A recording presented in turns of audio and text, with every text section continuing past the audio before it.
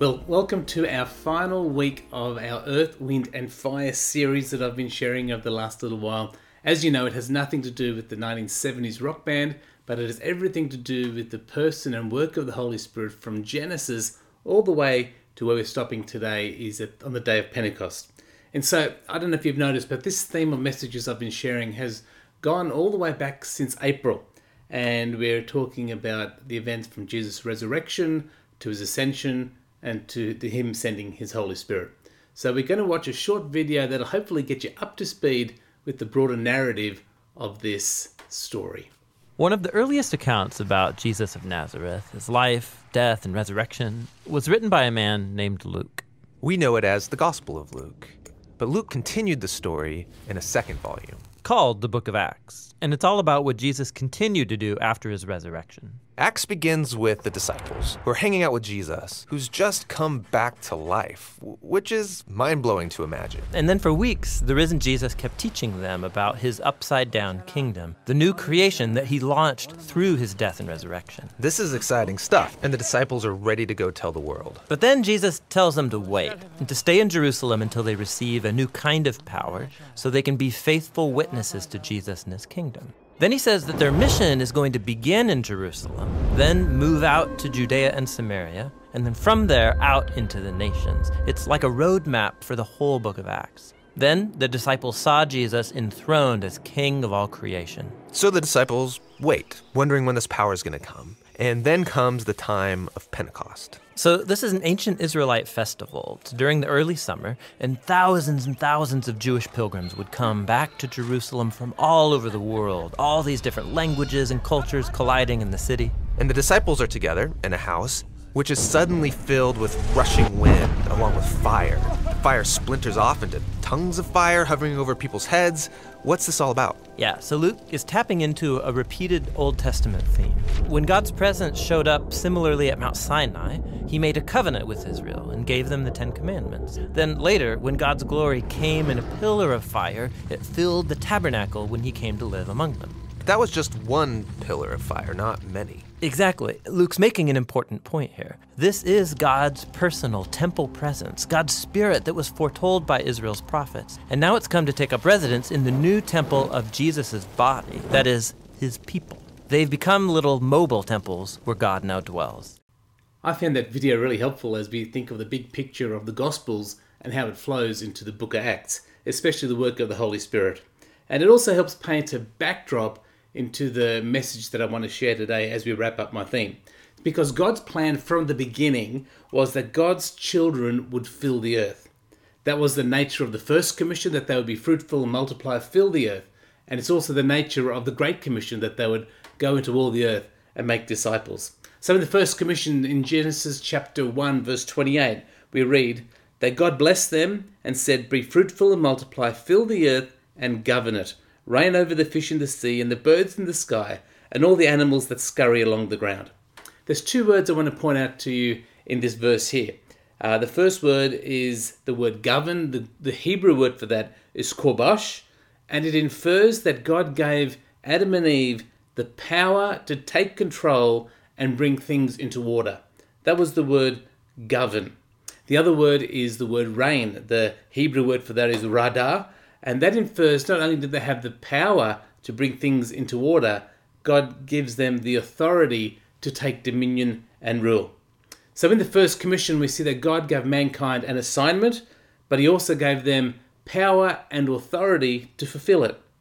Now, in the Great Commission, Jesus also gives his disciples an assignment. And he says, all authority has been given to me. So he gives them an assignment, he gives them his authority, but it seems they're lacking something else, and I'm sure you can guess what it is. It was power. In fact, Jesus would go on to say that the power was so essential to the commission and the call that I have for you, that in Luke 24 verse 49, Jesus says, "And now I will send the Holy Spirit, just as my Father promised. But stay here in the city until the Holy Spirit comes and fills you with power from heaven." Jesus understood the nature of the calling that he has for his disciples, and for us today is so important that it's essential that we are filled with power from his Holy Spirit. Acts chapter 1 verse 8 tells us, "But you will receive power when the Holy Spirit comes upon you, and you will be my witnesses, telling people about me everywhere, in Jerusalem, throughout Judea and Samaria, and to the ends of the earth." So the disciples had Jesus' command and his authority, but he told them to wait for power. And Jesus made it very clear the power that they need to accomplish the task doesn't come from anywhere else but from heaven itself. It's God's Holy Spirit. And he would say the Holy Spirit would come upon them. Now the word come upon them, that's for those that were reading this story or this account, come upon them is an Old Testament language. It's referring back to something that happened with the Holy Spirit throughout the Old Testament. And so the early church had some understanding of who the Holy Spirit was. And that's been the nature of this series. And so the first one I have talked about is wind. The early church was familiar with the passages where God's Spirit was described as wind, or the ruach of God, or the breath of God, the Spirit of God. It was his breath that brought life into creation and into mankind. It was his breath that came from the throne of heaven that came upon men, women, prophets, leaders, kings. He breathed on them. He filled them. He came upon them. He anointed them. He gave them extraordinary skill. He gave them supernatural insight. He gave them amazing strength. He gave them courage. He gave them all these things through his very presence, his ruach, his spirit that came upon them. In Zechariah chapter 4, verse 6, the prophet writes, "Then he said to me, 'This is what the Lord says to Zerubbabel. It is not by force nor by strength.'" Your Bible might say, "Not by might nor by power." It goes on to say, "But by my Spirit, says the Lord of heaven's armies." God was reminding Zerubbabel, who was the leader God appointed, that victory, favor, breakthrough doesn't come by human efforts. It's only through God's Spirit at work in them. And so the ability for us to accomplish all that God asks us to do does not come from our own wisdom or our own cleverness or anything we can bring. What God calls us to do, the power and what we need to accomplish that, can only come from his Spirit at work in us, the Ruach of God. One more passage about the Ruach, the wind of God. Isaiah 61 verse 1.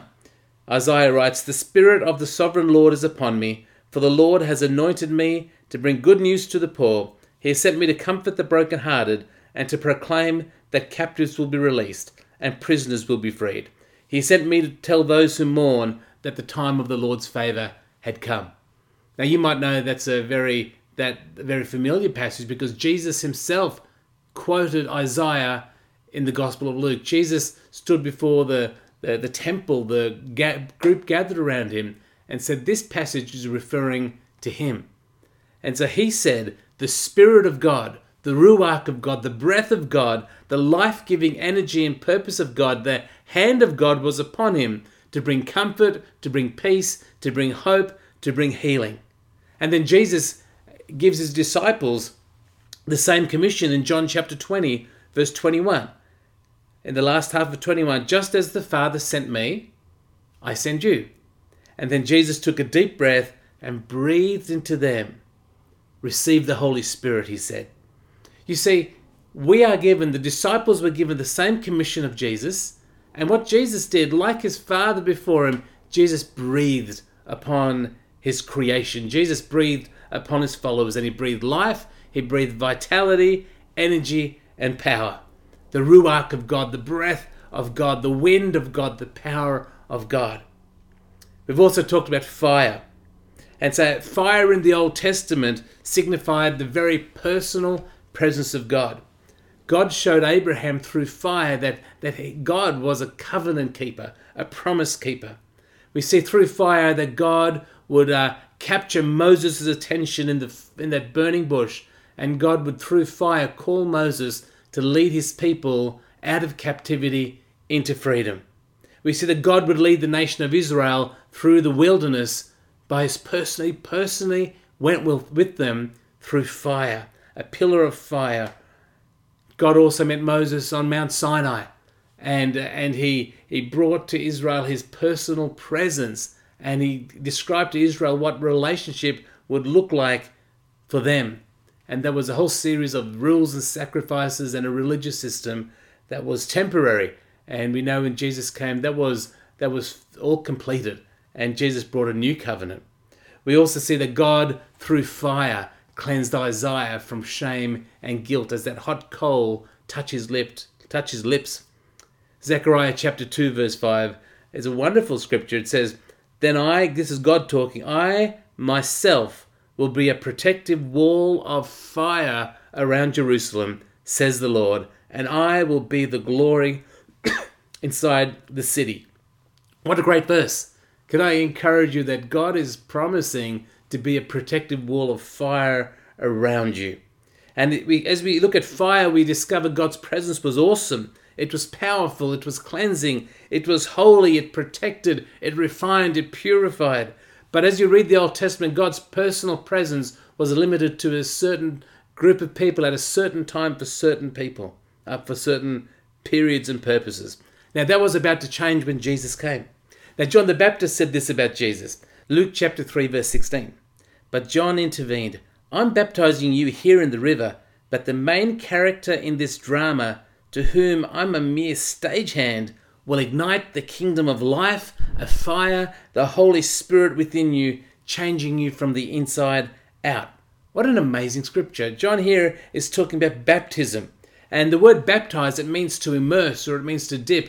And a reference to baptism is, strangely enough, by the word, what they do to pickle a cucumber, in which they would take a cucumber, they'd dip it in hot water, and then they would put it in vinegar.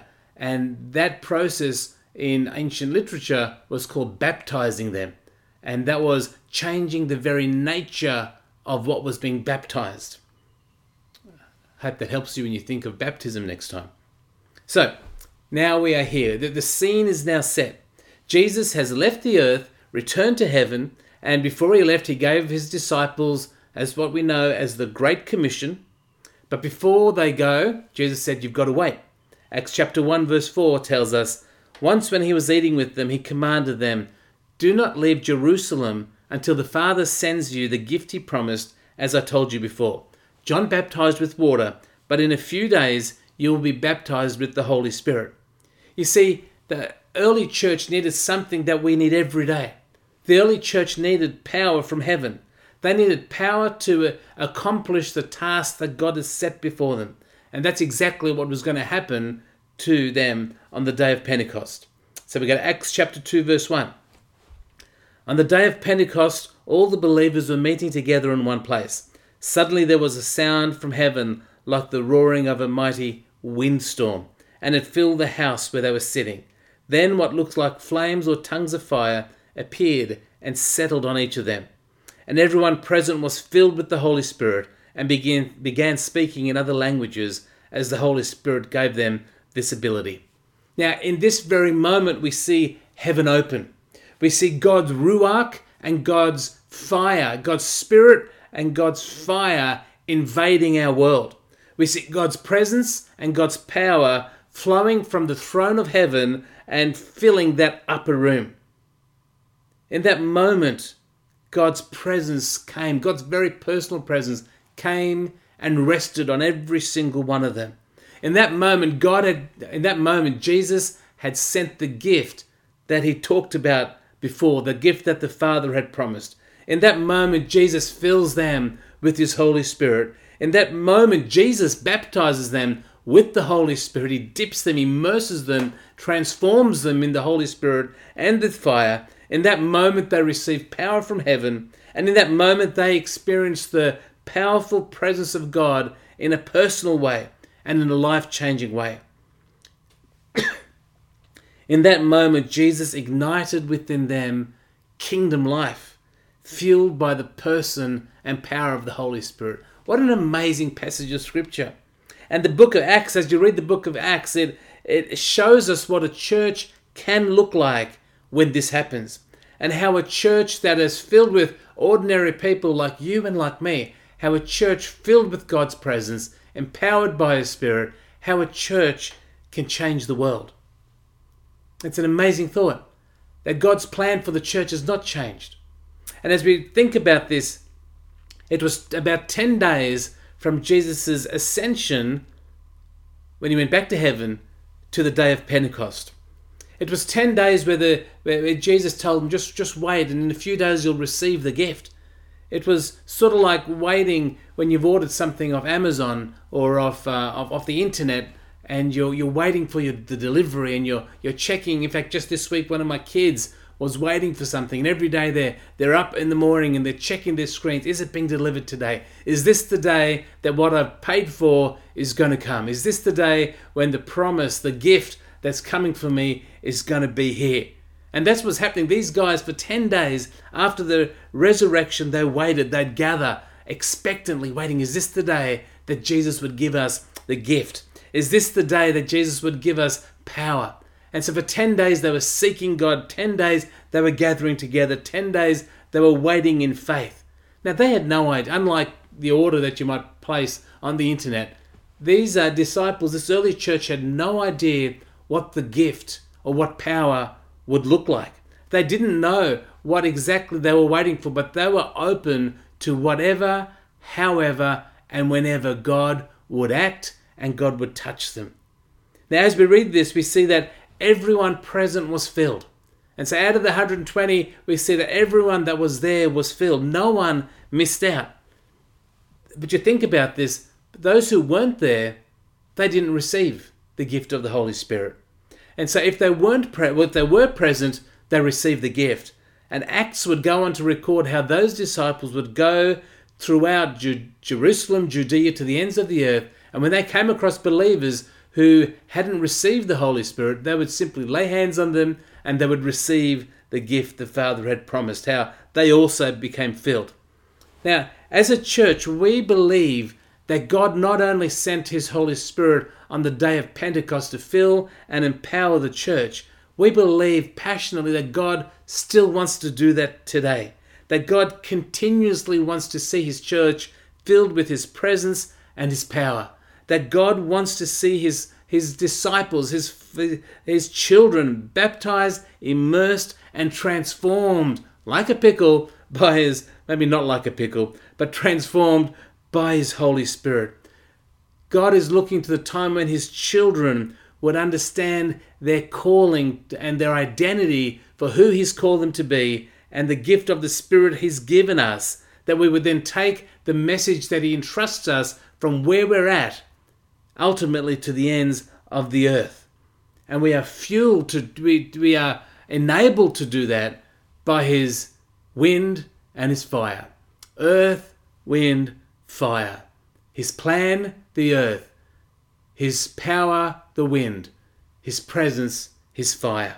I'm really excited by that. And I really believe that God wants to fill each one of us right now with power. No matter where you are. It might be the first time. Maybe you've never been filled with the power of God. Maybe you've never had the opportunity to receive or to understand or to ask God to be filled with power. Maybe your first time, maybe your 100th time, but God wants to keep filling us until we are overflowing with His presence and overflowing with an understanding of who He is. And our overflow will then touch many others around us. Now, how do we receive this? How do we walk in this?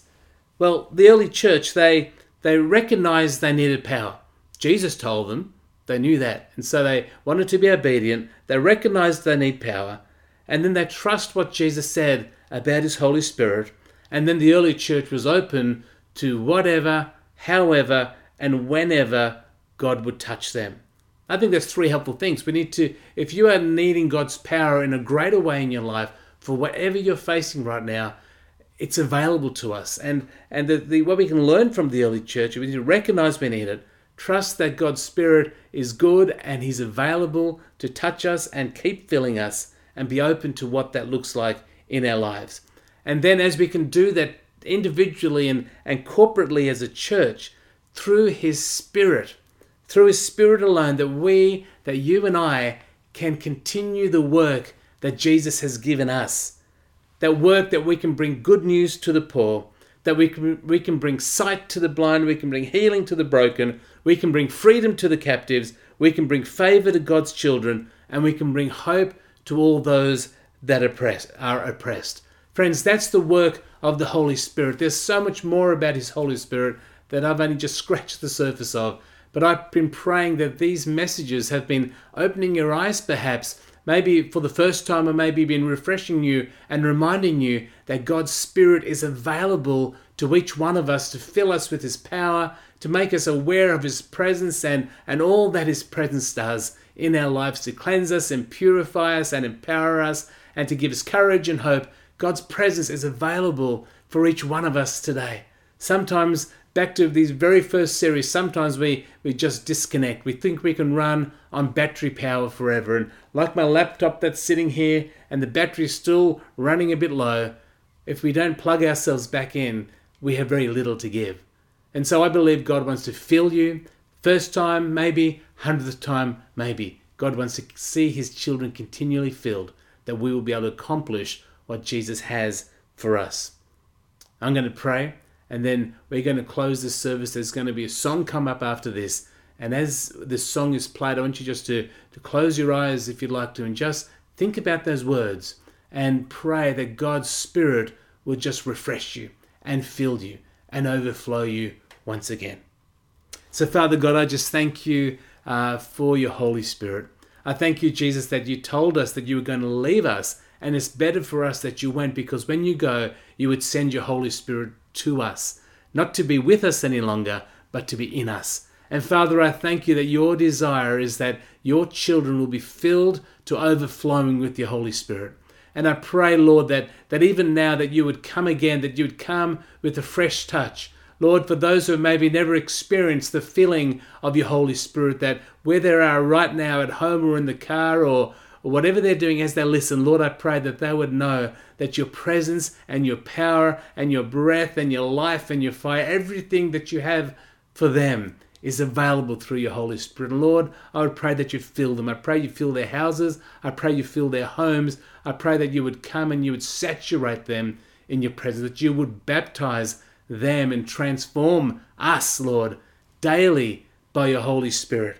And so, Lord, I pray that you'd help us to understand all that you have for us through your Holy Spirit, and that we as a church would take hold of that and understand the work of your Holy Spirit isn't just for us, but is to transform us so that we would go and speak a word of transformation to those around us. So, Lord, we thank you for your presence. We thank you for your Spirit. And I thank you that you are at work in us today.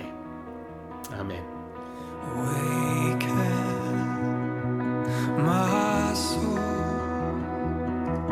come awake.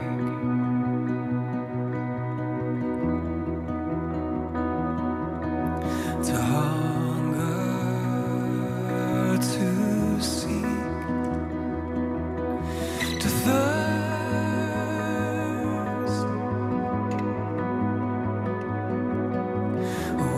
Awaken first love, will come awake.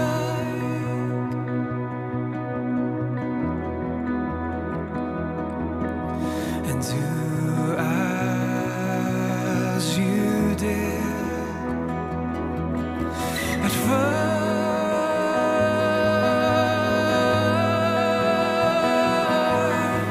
Spirit of the living God, come fall afresh on me.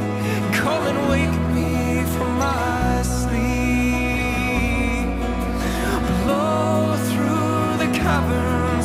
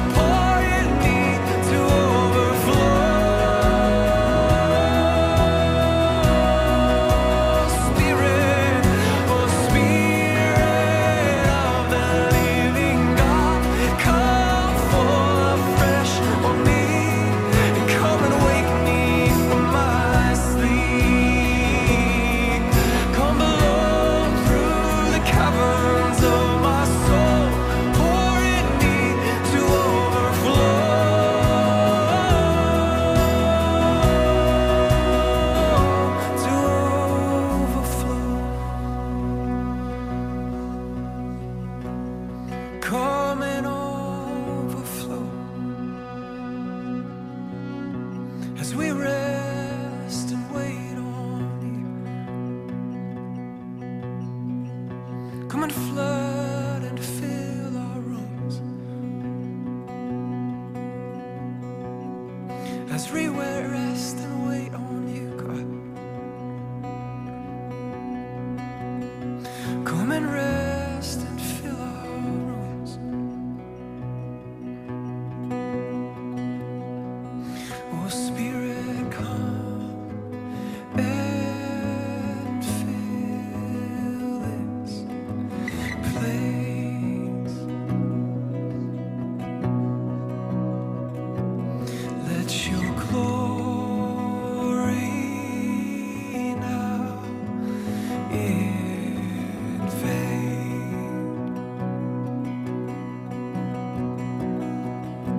Spirit, come and fill this place.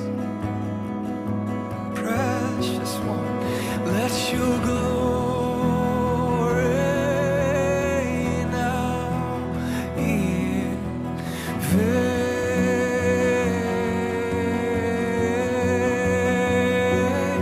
Spirit, come and fill this space. Rest on us.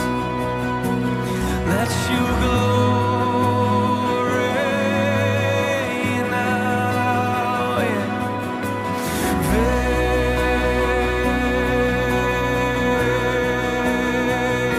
Spirit, come and fill this place. Oh, let your glory now invade.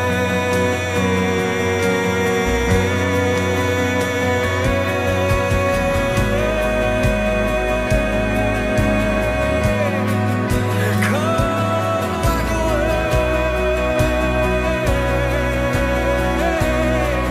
Come like a wave. Come and rest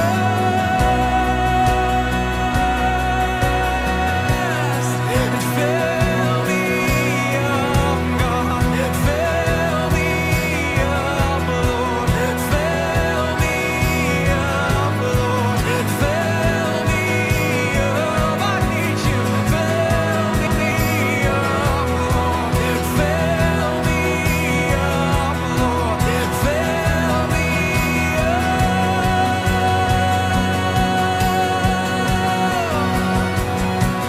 Oh, Spirit of the living God, come fall afresh on me. Come and wake me.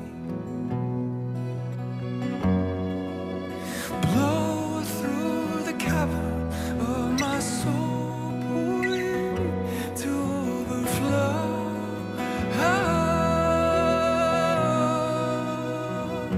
Come and overflow. Holy Spirit, come and overflow. Come and overflow in us, your people today.